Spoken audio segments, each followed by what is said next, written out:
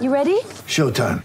On May 3rd, summer starts with The Fall Guy. Let's do it later. Let's drink a spicy margarita. Make some bad decisions. Yes! Audiences are falling in love with the most entertaining film of the year. Fall Guy. Fall Guy? Fall guy. That's what the poster said. See Ryan Gosling and Emily Blunt in the movie critics say exists to make you happy. Trying to make it out? Nope. Because I don't either. It's not what I'm into right now. What are you into? Talking. Yeah. The Fall Guy. Only in theaters May 3rd. Rated PG-13. Get ready for the greatest roast of all time. The Roast of Tom Brady. A Netflix live event happening May 5th. Hosted by Kevin Hart. The 7-time world champion gets his cleats held to the fire by famous friends and frenemies on an unforgettable night where everything is fair game. Tune in on May 5th at 5 p.m. Pacific time for the Roast of Tom Brady. Live only on Netflix. The Flyers goalie tandem comes up big this week in two major rivalry games in Pittsburgh and in Washington, coming away with 5 points on the week. Let's talk about it all right now. This is the Orange and Backcheck podcast with Bill Kornfeld and Scott Weinhardt. It is episode 91 of Orange and Backcheck. So glad you are here. Make sure you are following us on Twitter, Instagram, and Facebook, and all that good stuff. Orange and Backcheck. At Backcheck on Twitter, Orange and Backcheck Podcast on Instagram and Facebook. We are so glad you are here. Like I said, orange and backcheck at gmail.com if you have a fan question. And again, if you're interested in doing a quick get together in the Northeast at Fox Chase Playground, shoot us an email. We want to get it organized, but you got to shoot us an email, orangeandbackcheck at gmail.com. The guy that will definitely be playing goalie for us or against us, however you decide it, is the guy always across from me, Scott Weinhardt. Dude, what's going on? 91. Episode 91. When I think of 91, I think of one player that just eats at my soul. Which player am I thinking of? Oh, I mean, Stamkos is 91, isn't he? No, Stamkos doesn't eat my soul. There's one other player from the late 90s that just killed me. Yeah. 1997, Sergei Fedorov, game 3 against the Flyers in Stanley Cup final. Ugh.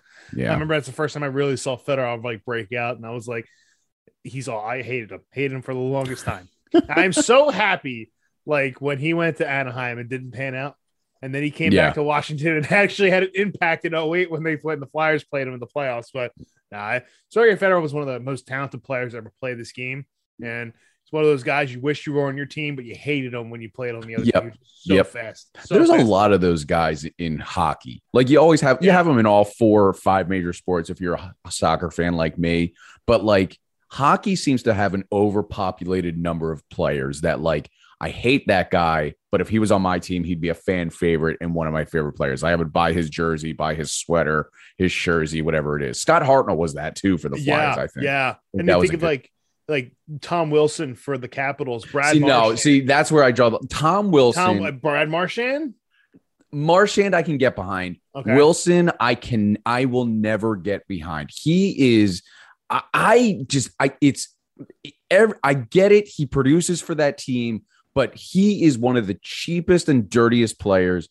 And the league never punishes him, it seems, to the extent that he deserves.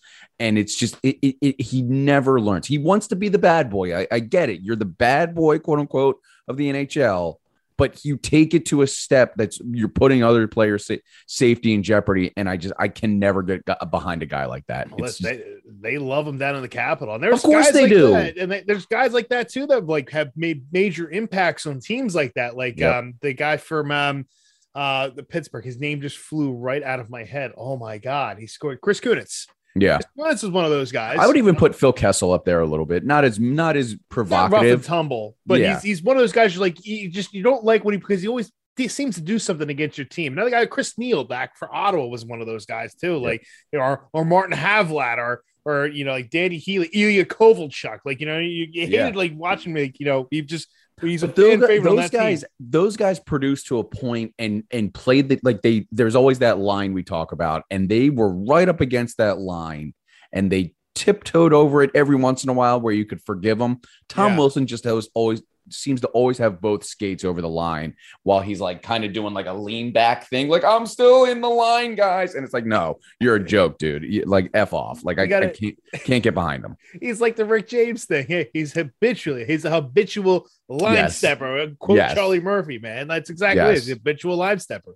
Yeah, I actually, I know we started the week against Arizona, but I kind of want to start with the probably, I think, one of their best wins of the year in Washington. I mean, Martin Jones again, because we're talking about Tom Wilson and Washington Capitals. I mean, Martin Jones again continues to shut me up, put my foot in my mouth, and just shows what you know about the goaltending position. I mean, this guy is spinning on his head. He's 3-0, 950 save average. I think a sub 1.5 goals against average. Like, it's absurd. Okay, so but still, like, he's an elite. He's putting up elite numbers now, albeit it's 3 games compared to Carter Hart's 6. But still, I mean, you can't deny the results that he's putting up for us.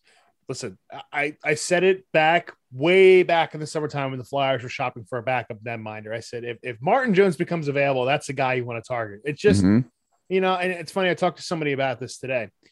What's making Martin Jones so successful right now, and I know we talk about the goaltending a lot on this show. I mean, it's a hot button topic in Philadelphia, just like the quarterback, but it's actually really important. People understand how some of it works. The way Martin Jones plays is that his arms are very tight to the body. He minimizes his movements. He uses his frame. What I noticed in the preseason, even though he had a good preseason, he was giving up a decent volume of goals because he was kind of playing the middle to the back of his crease. You watch him now, he's playing Nick at the top of his crease, top to the middle of it. So he's taking up more net. So by being out a little bit more, people don't realize why they drop in a butterfly a lot, the goalies, is that puck angle's got to go upward. The trajectory needs to go up. So it's very hard to get over a 6'4" guy's shoulder, when that puck needs to come 4 feet off the ice. He's got pretty much that locked down and covered. What's making him really, really good, though, is that he's minimizing his movements. His technique is very strong. His positioning is outstanding. He's not overplaying the puck. His arms are also tight to the body. The only puck that got past him was a flubber that he lost sight of while he was in the RVH. And that's something that it happens. Martin Jones has been such a good calming influence for this team because he's making the first save and his defense knows where to be there's no rebound chance. That's what's made him successful. The style he plays, he's going to give out rebounds instead of having to direct him to the corner. All you need to worry about is getting him to the first shot stop and his defense will take care of the rest. It's kind of like the way Martin Brodeur, why he was so good, his defense played the same way. I was going to say his defense is really what's making him better because he doesn't have to worry about the second chances. That's all you really need from a backup goaltender at this point. Yeah, especially because, and it's one of the reasons why kind of now looking back, it made sense of what Chuck Fletcher's philosophy was going into this recent offseason. He wanted to revamp the defense, not just for Carter Hart's sake, but because of a guy like Martin Jones who does give up the rebound. But when you have good defensemen that are able to clear the puck, and the rush of this year, it seems, is one of the best in the NHL. I mean, I want to get to Kim Dillabaugh and how he has really shaped Martin Jones and Carter Hart in the same season while working with 2 different styles of goaltending to an extent. But the rush that these chances create, especially a Martin Jones, their breakouts are crisper, are cleaner. They're not giving up that defensive zone turnover as often as we saw last season or the season prior, even though 19 and 20 was by all extent means and purposes a quote unquote success without the cup, obviously. But like, last season was an absolute disaster. It felt like with the rush, they would throw the puck in the center of their zone right to the top of the slot for whatever reason.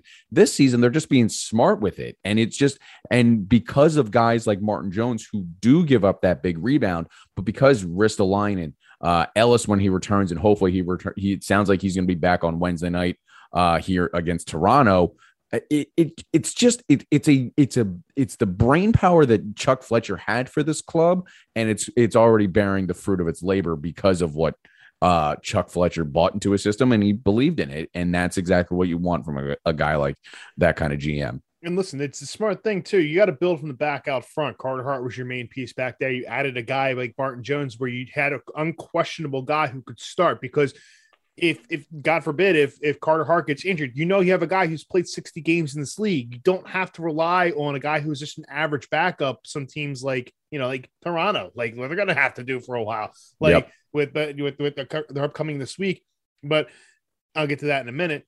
But it's important because it gives that calming influence, so you're not putting too much pressure on the kid. Then you revamp the defense. You add the pieces in place. They're going to help you transition, because your breakout starts from your back end. Your defense needs to get possession of the puck. They need to start up out of the zone. For your forwards need to jump out into the neutral zone, because the idea is to get the puck through the neutral zone as quickly as possible. You don't want to play in the middle of the ice. It's like a really dangerous area.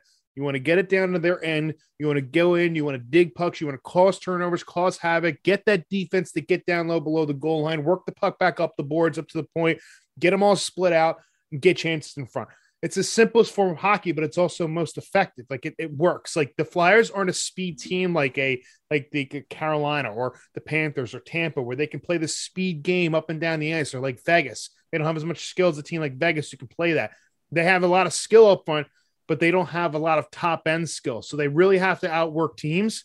And by starting to rebuild your defense so you can gain control of the puck and have clean exits out of your end, it only improves your forecheck, because you're getting the puck in through the neutral zone that much quicker. So yeah, I agreed. And huge shout out to Chuck Fletcher for really revamping this team and seeing what the big flaw was, is that they're not getting pinned down in their own end. Like there was times in that third period against Washington where there was really rough. It looks like they were going to give that goal, but Martin Jones stays tall, makes the first save. They calmly get the rebound. They calmly get it out. And I'll note too, like going back to Martin Jones real quick, I thought it was really neat to see it. With about 4 minutes left, they had a really good camera angle on him, and his sweater was just covered in puck marks, and his arms were covered in puck marks. And I'm like, I love seeing that. Like, I love seeing that, because it tells me that he's using his big frame to do that, making one save, boom, getting a piece of it, whatever, going to the corner, defense scoops it up, boom, you're breaking out the other end. And that's exactly what you need. And I actually wanted to talk about when you initially said it, like you said, he's getting big, and he's putting his big frame out at the top of the crease compared to last season, where he was kind of sheltered in the net. Even in preseason, he was kind of playing big in the net. So was that kind of is that just a mindset that you have more faith in your defensive? Because if you're backtracking to stay back so far that he was last season, is it because you're like anticipating your defense to not be able to make the poke check, put the body on them, and then it creates more open space? And now that you have a defensive unit that you can trust, you're going to come out more to make yourself big and be able to say, I can give up this rebound and say it's not the end of the world, because I trust the guys in front of me to clear the puck exactly how they're doing now. So it's a mixture of both. It depends. I'll start off with this. One of the first goalies to really play deep in their net was that I remember seeing was Curtis Joseph. So Cujo played very deep in his net. The theory was at the time he was a decent sized goaltender. At the time he was 6'1", which is pretty big goalie for the late 90s. They were only like under like 5'10", 5'9", 5'8". They were smaller guys. But with Cujo, the idea is that the further back in the net, the later he could react to the puck and his reflexes could get to it. Henrik Lundqvist played the same way. Henrik Lundqvist, you watch him very rarely play at the top of the crease. He played the back to the middle. So it depends on what style you're being taught. Benoit Allaire, Henrik Lundqvist's coach for years with the Rangers, taught him to play that, blocking style, deep in the net, covered a lot of space. That's the way you do it. Martin Jones had the same thing, but with Martin Jones is that if you're a goalie and you're looking for that backside play and your defense isn't really there, you're going to tend to play more of that back of that net, the back of your crease, but you're not going to be bigger for that first shot. So you're kind of reacting to the puck instead of blocking it, if that makes any sense. So if you play too deep as a blocking style goaltender, yeah, you might make the first initial save, but you're probably out of position for the next one. If you're playing at the top of the crease, chances are that first one's not going to get through you. You have enough time to be able to recover, because you're still, chances are if it hits you at the top of the crease, it's not going to fall right in front of you, right at the front of the net. The gear has a lot to do with it too, to be honest with you. Like, people don't realize that, but the gear has a major part on what style you play. When you're a blocking style goaltender, your gear is generally stiffer and it's definitely tougher. So those rebounds are hitting it and popping right off. If you're more of a reactive style goaltender, your pads are generally more soft. So when it hits you, the rebound just kind of dies in front of you. Goalies don't really like that nowadays, because they don't like the net mouth scrambles and stuff. Right, because So- then it creates those situations where you're trying to cover the puck. The ref Correct. doesn't. You're kind of bringing in that third party, that third that third party in the referees that don't always blow the whistle. It's always controversial. It always seems in every game, almost every game these days, it seems like they're either too quick on the whistle or too slow on the whistle, whatever it may be. So yeah, I get why they would want to go with the stiffer, more reactionary padding and equipment. Right. And it also makes you bigger too. So you wear that stiffer, bigger, a lot of rebounds were popping off. You have more time to react to it. But going back to your point about Martin Jones, again, it's not just a coaching thing, it's a confidence thing as well. And that's the most important thing, because goaltending is all about confidence. If you're playing at the top of your crease, you're showing confidence there because you're really going after and you're attacking the puck. If you're in your crease a lot more, you're more about blocking space rather than playing the puck. And it's more of a subconscious thing. So to me, it tells me he's playing at the top of his crease. They've made adjustments to his game. They've made him bigger. They've made him stronger to the puck. They've made him where he's more square, where he's taking a lot more net, where he doesn't have to overreact to the play and can play his technique and play his style. So getting back to that base that he originally had from when he was with Los Angeles and had his first couple games in this league where he was really like shining people. Because don't forget, he started with Los Angeles and won a Stanley Cup with them in 2014. Yep. When he first came out, he was really, really like, whoa, who is this guy coming out like this? Because they played to his strengths. San Jose, the past couple seasons, he's kind of gotten away with that a little bit. Now he seems to be back with it, working with Kim Dillabaugh again, which is really, really going to be a positive thing. So he's confident right now. He's playing top of his crease. If you start to see him sink back a little bit after a couple goals get in, then you'll know it. So you'll know when his confidence isn't quite where it needs to be. Right now, take advantage of it. And for me, you look at it, that's a confident netminder who's getting really good coaching right now and responding to the fact instead of playing while we're 10 games in, he's only playing 3 and not 8. So that's another benefit as well. So before my second question, the big theme that I had for this episode, like if Carter Hart was still struggling with what he was struggling with last season and they were leaning on Martin Jones a little bit more, where he was maybe getting 5, maybe even 6 games under his belt this season. So he's adding on 2 games, adding on 3 games. So you're talking about maybe the Pittsburgh game in Pittsburgh or against the Coyotes on that this past Tuesday. Like, does he continue this path, or is it kind of like because it's a small sample size, he's a little bit better, and this is more of the role he is in nowadays? He is that backup goalie, and he's also, because at the same time, he's also on a 1-year deal. Like, he may just be playing lights out because he wants to prove that he is still a potential starter in this league, which I think a lot of guys do when they start struggling, like Martin Jones did in San Jose. So I think it's an interesting balance here on what we think we have with Martin Jones. I think we hit a winner now. Like, I've been completely proven wrong. Obviously, this run is gonna cool down at some point. He can't sustain undefeated sub 2 175 and a 9.5 save percentage, but you're going to ride it as long as you can. So I'm curious if he had more games under his belt, these would be the same results we would be getting. I'm not sure they would be. I don't know. It's like a hypothetical, and this is how I look at it. Like, when is it a hypothetical? Thank you. Yeah, that is a hypothetical. Like, in hypothetical, you can't really. I get it. Now, I think you don't want to overthink this right now. Like, you got a goaltender who's playing really well. But you go back and look at his career a little bit. When he was a backup in 13-14 and 14-15, he was putting up pretty good numbers. His save percentage, his rookie season was a 934. He played in 19 games. I mean, he went 12-6 in 19 games. That's pretty solid for, they were a good team anyway. But a sub 2 goals against average as a rookie, and then following up the next season, the save percentage a little lower. He played in 15 games. Was 11. I'm sorry. He was 4-5-2 with a 906 and a 2.24. That's still, for the save percentage, that's pretty good. I mean, you're not seeing a whole volume of shots. Going to my point, though, a guy who's played 65, 60, 62, 41, and 34 games, and that's a lot of miles on that guy.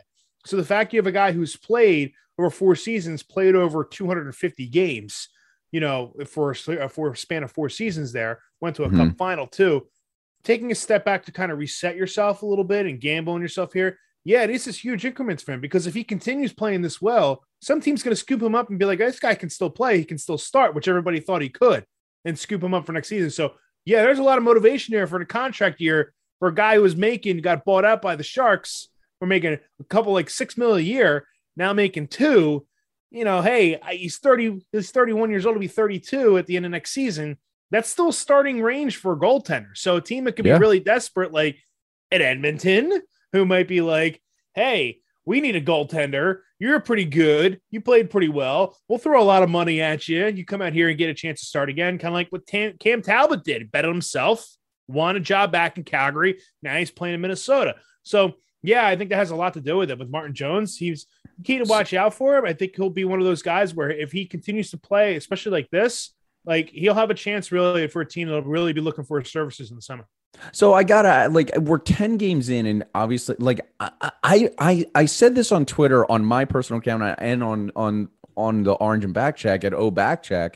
Like I just, it's tough for me to all of a sudden not say this might be a top 5, top 3 goalie tandem, because what's good about this tandem in the Philadelphia with Carter Hart and Martin Jones is, you know who the starter is and you know who the backup is. Like there's not a goalie controversy. Correct. It is just a extremely well put together goalie tandem where you have just everything working. And it's not just what Martin Jones and Carter Hart is. That's obviously that's 95% of it. But the 5% of what the defense is putting together for both goalies, that's what makes a goalie tandem successful at the end of this. And it's just like, it's tough for me to look at the other top-notch tandems and say the Flyers are not right up there at 10 games in. And obviously it's 10 games in, but you can't argue with these results. And that's what's exciting about this. We finally have a nice tandem that we're not saying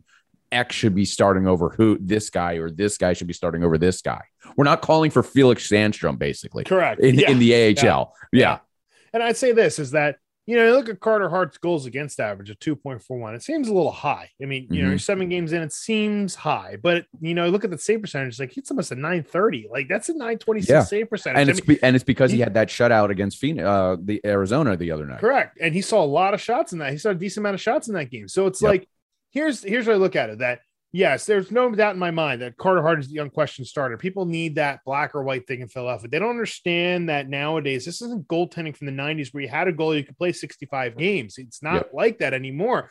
You need a tandem in this league nowadays. You need basically 2 starting goaltenders. You really do. Basically what happened is we've all of a sudden can probably convince ourselves that if need be, Martin Jones can steal a game 5.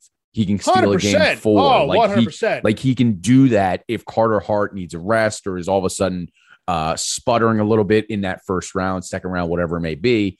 Gets a little questionable in the third round, but Martin Jones is right there for you if you need him to step in and steal a game for you. We're talking Carson Wentz and Nick Foles. Like, no joke, that's the best comparable. No, and here's why. Okay, go ahead. I want to hear this. Here's the analogy, and here's why. Carter Hart's the young guy. Everybody's got it on the back and stuff like that. Martin Jones is the grizzled guy. He's been around for a long time. Really hasn't done much. He's been to a final. Okay.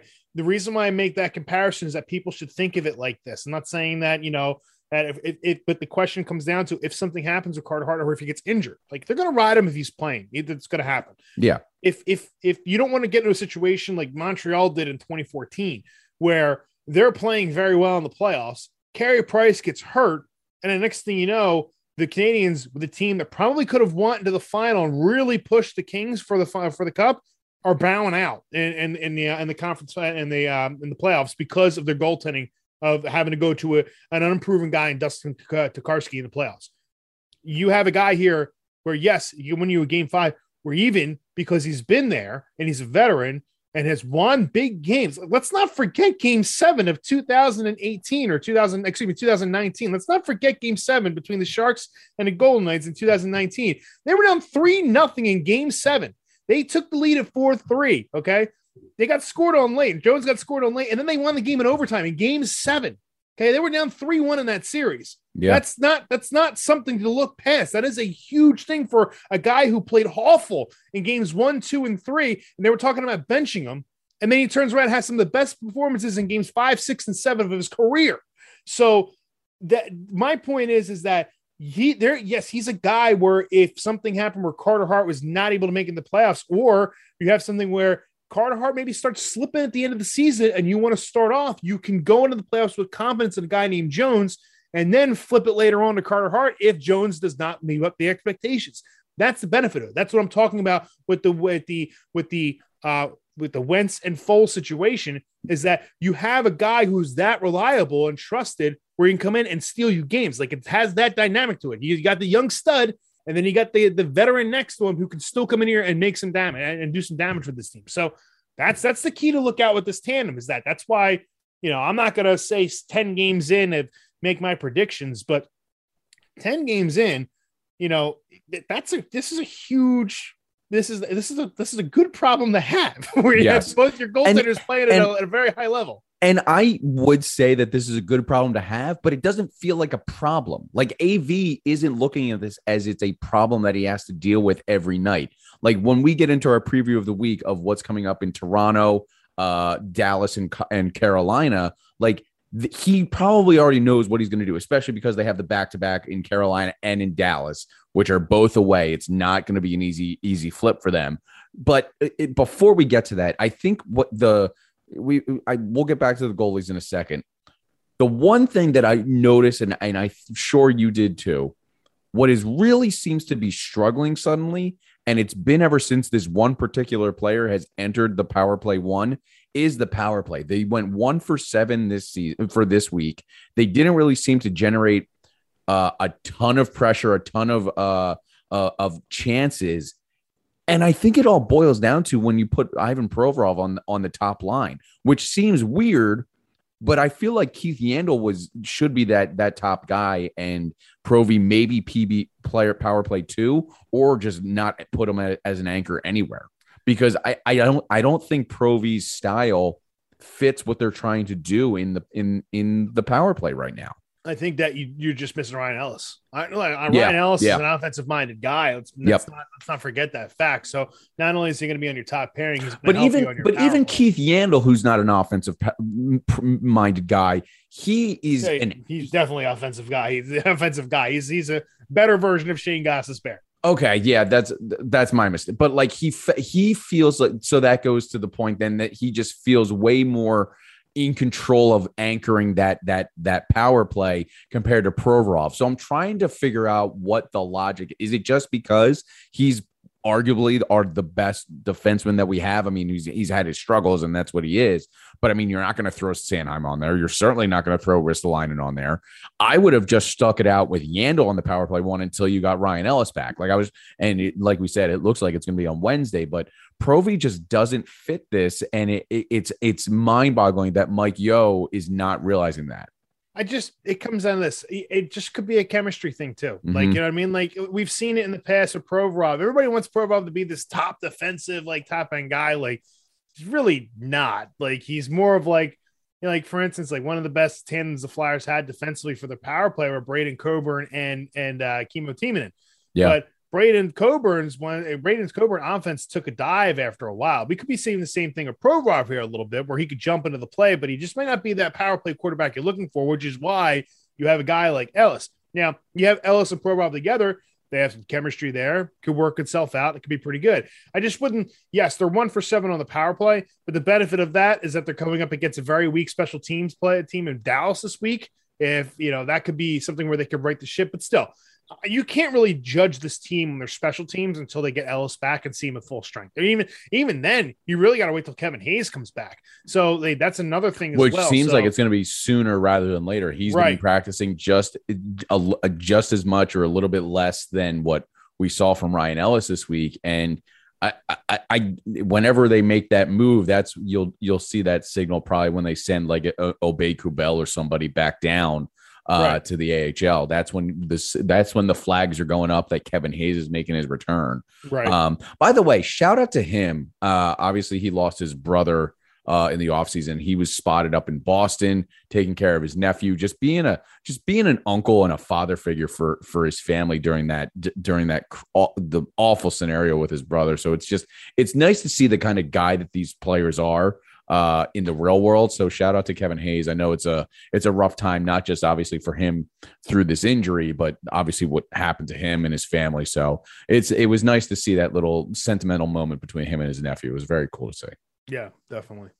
And you know, it's a shame that things come out about Jimmy Hayes, it's a shame. People really don't know, like as far as addiction and everything like that. Some people you just really don't know. So that's a shame, man. He's going to be going through a lot, but you know what? It's really weird because like you talk about Kevin Hayes. I'll say this real quick about him is that the whole starter jacket thing, it's all Kevin Hayes' idea. So is that really? I didn't know that. It's Kevin Hayes' idea. I think it's pretty cool how like they've taken that kind of idea and embraced that in the locker room, though he's not really playing at the moment. But hey, that's what it is. Something like that, traumatic like that, when it happens, those locker rooms are so tight, they're legitimately like families. So like, every player feels that. So it gives you that little more of an edge. You didn't need it before, but it just gives everybody a little more an edge with that. So that's cool that they're still, taking that idea that he had and making a whole thing out of it. That's a really good thing to see too. It's going to be nice to see him back on the ice, but let him. So, and hopefully that comes soon. The preview of the week, I mean, we've been touching on it. This is after what I thought was a tough week in Pittsburgh and then going down to DC a day after. I mean, this week is just as tough. I mean, you're against Toronto. I forget, is that in Toronto as well, or is that at home? I know that is Carolina is at home. Carolina and Dallas are on the road, which really sucks, by the way, because you got to hop on a plane and go from Carolina and it's a back to back. So this is a weird week when it comes to their schedule. They have Toronto, then they're in Carolina, then they're in Dallas. This is the perfect setup for a slump week. It's a perfect week for they just get whopped and they don't come away with any points, especially because as much as Dallas has been average, and we talked about how they're struggling on the power play or they're on the special teams as a whole. I mean, Toronto's really good despite Peter Mrazek getting hurt. Campbell is still a beast. I mean, he's putting up crazy numbers. And then obviously Carolina is the most absurd team I've ever seen start out. It seems like they're 9-1. Florida. Besides Florida. Their goal differentials what, plus 17? They're plus 19 in goal differential. They're right behind Florida, who's plus 22. I mean, it's ridiculous. They're 9-1. They're starting 9-1, and their only loss came against Florida the other night. They had a bad and Florida's absurd. Yeah, and they got and their goal and Antti Raanta got hurt. So remember that too. Like that actually could. The Flyers. The one good thing is we know that the Flyers can step up to the task of a team like this because obviously they beat what they were then undefeated in Edmonton Oilers in Edmonton. And so it's not like this isn't it's a tough task, but it's not a insurmountable task for the Flyers to do this. And I expect that Martin Jones would go on Dallas, and I think we're going to see Carter these first two games. I think you're gonna need Carter for those games. Look, Toronto's kind of righting the ship a little bit. They had their problems at the beginning of the season. There was things about Keefe and and Dubas being on the hot seat because Marner and Matthews aren't improving. Well, now they've won 5 straight, and they're not winning 5 straight easily. They've won them by some of them have been pretty convincing wins. So the only thing that's going to be key for them is to really keep an eye on that Peter Mrazek injury. Now, listen, Jack Campbell, Soupy is their starter. So, he's really good. Jack Campbell's really turned around his career and played very, very well. Yeah. But he's going to get a lot of games here. And I think that could be a thing if Mrazek is out for a while, that fatigue could set in because, listen, Campbell has been playing very well. Campbell's never really had as far as like a longevity in this career and in his career. I mean, I have to look at his numbers, but I don't think he's played like 50-55 games as of yet in his career. And that says something. So, he's 6-2 with a .936 and a .188. They say at 1.88 goals against average. That's absurd. So they're playing very well in front of him. Here's the thing about Carolina. Like, they're off to a great start. They're 9-1. They have a plus 19 goal differential. I don't know why. I think the Flyers have an opportunity here where they can go in and make a statement because 2 seasons ago they ran over Carolina, who's pretty much got the same team now. Like, they added true. They added that's his name what's his name Jesperi Kotkaniemi from Montreal. And their leading scorer is Andrei Svechnikov. He's got 7 goals and 7 assists. Sebastian Aho is a sick player. He's got 11 points. Vincent Trocheck's turning around a little bit after that trade from Florida a couple seasons ago. And they've got Anthony DeAngelo, local guy here in South Jersey. He's, They had 10 points so far on the season, two goals and 8 assists. So they press offensively. They have Freddie Anderson in goal. Freddie Anderson he's either on or he's not. Yep. They have Antti Raanta out, which means Freddie Anderson is going to get some starts now. He's playing very well. He's got a 939 and a 183, but I just have a feeling that's gonna. Don't forget too. I always like this guy, and he contributes where he needs to contribute. Nino Niederreiter. I mean, I like his game. I think he's one of the best right wingers. One of the best wingers in the NHL. In what he does, he doesn't do a lot on the score sheet, but he contributes enough to make it a little bit noticeable. I think I saw. I don't think he has any assists on the year, but he has a couple goals in 7 games. So he's that guy that so when you need a goal, I think he's going to be that guy, and he can become a problem really, really easily, especially if you're not paying attention, because he's such a sneaky good guy. I feel that the people underestimate him. Agreed. What was the most famous goal that Nino Niederreiter ever scored? I don't know. If you go back online and watch any playoff overtime goal, his will probably be near the top. Game 7, 2014 against the Colorado Avalanche in overtime. Barred down over Sergei Varlamov. I'll never forget watching that live. That was like the most ridiculous shot I've ever seen in my life. It was absurd. Yeah. On the series for the Wild. It was sick. And they were down 2-0 in that series anyway. Yeah. How do I know that off the top of my head? Don't know why. You're a sick man. This is what happens. This is what happens when you're single throughout all your 20s and have no life. You just memorize hockey stats. But I agree with you. Niederreiter could be a big part of that. You know, they still have Jordan Staal on that team. Jesper Foss, Jacob Slavin, Teuvo Teravainen. I mean, they're a bunch of jerks. Like that's really what they are. They're a bunch of jerks that produce. Yeah, but the Flyers can match up against them. They handled them very well 2 seasons ago, and again, there was generally the same team. So I think that's something to look forward to there. Yeah, and then they have Dallas on Sunday on a back-to-back. That's a tough travel week for them. So it's tough travel week. That's why it's kind of I imagine that they're going to ride Martin on in that Dallas game, especially because you don't want to you're not giving him cupcake games because he just played extremely well against the Washington Capitals. But in scenarios like this, I feel like you have to almost lean on your guys like Carter Hart, because as we said earlier, he's the starter. We know who the starter is on the Philadelphia Flyers team this year. We know who the backup is. So you want Carter to get these games under his belt like he did. And I think he has a sour taste in his mouth after the overtime loss in Pittsburgh. I think he has that knack for having an itch and being able, because I think they should have won that game. Carter Hart would probably say the same. But I think, yeah.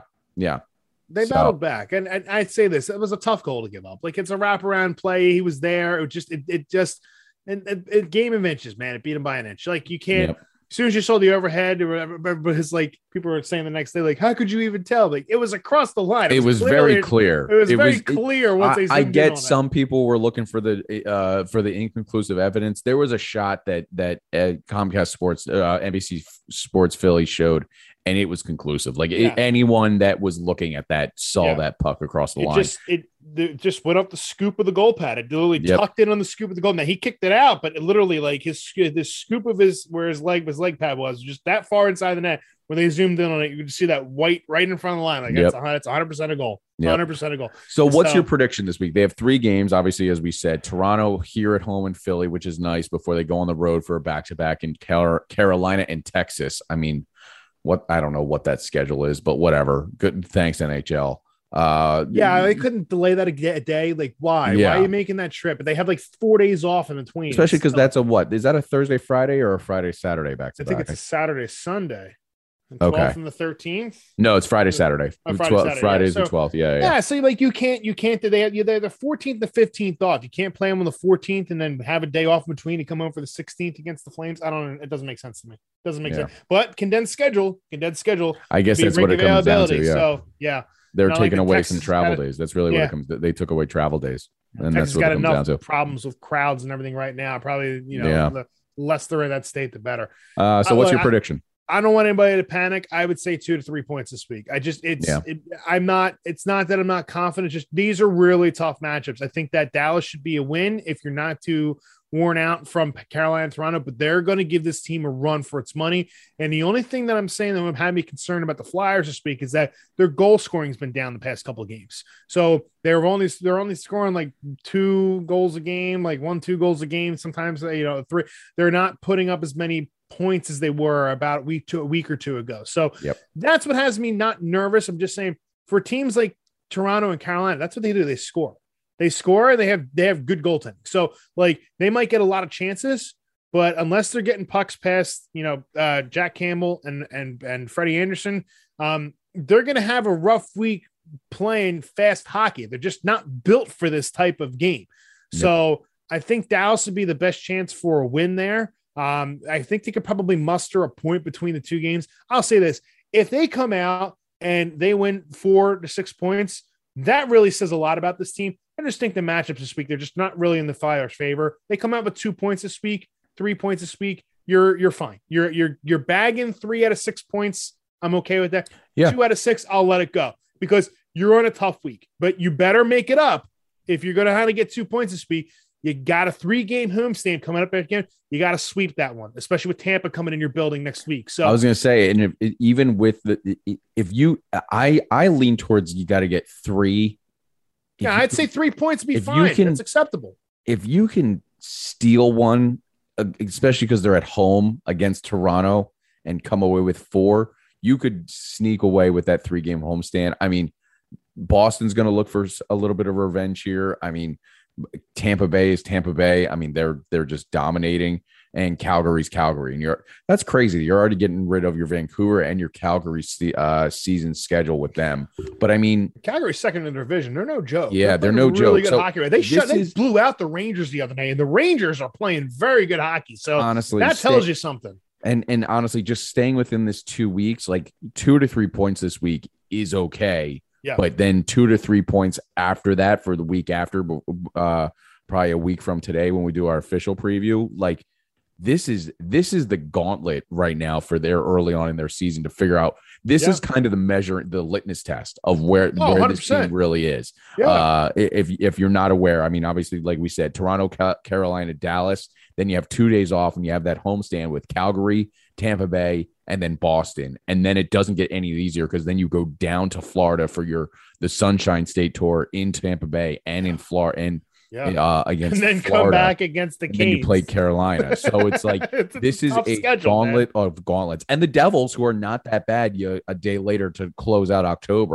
November, one of your last games. I mean, this is the next 3 weeks are the test of tests for the Philadelphia Flyers. And that's really, like we said, by December, Christmas time is when people are going to really start to notice this team.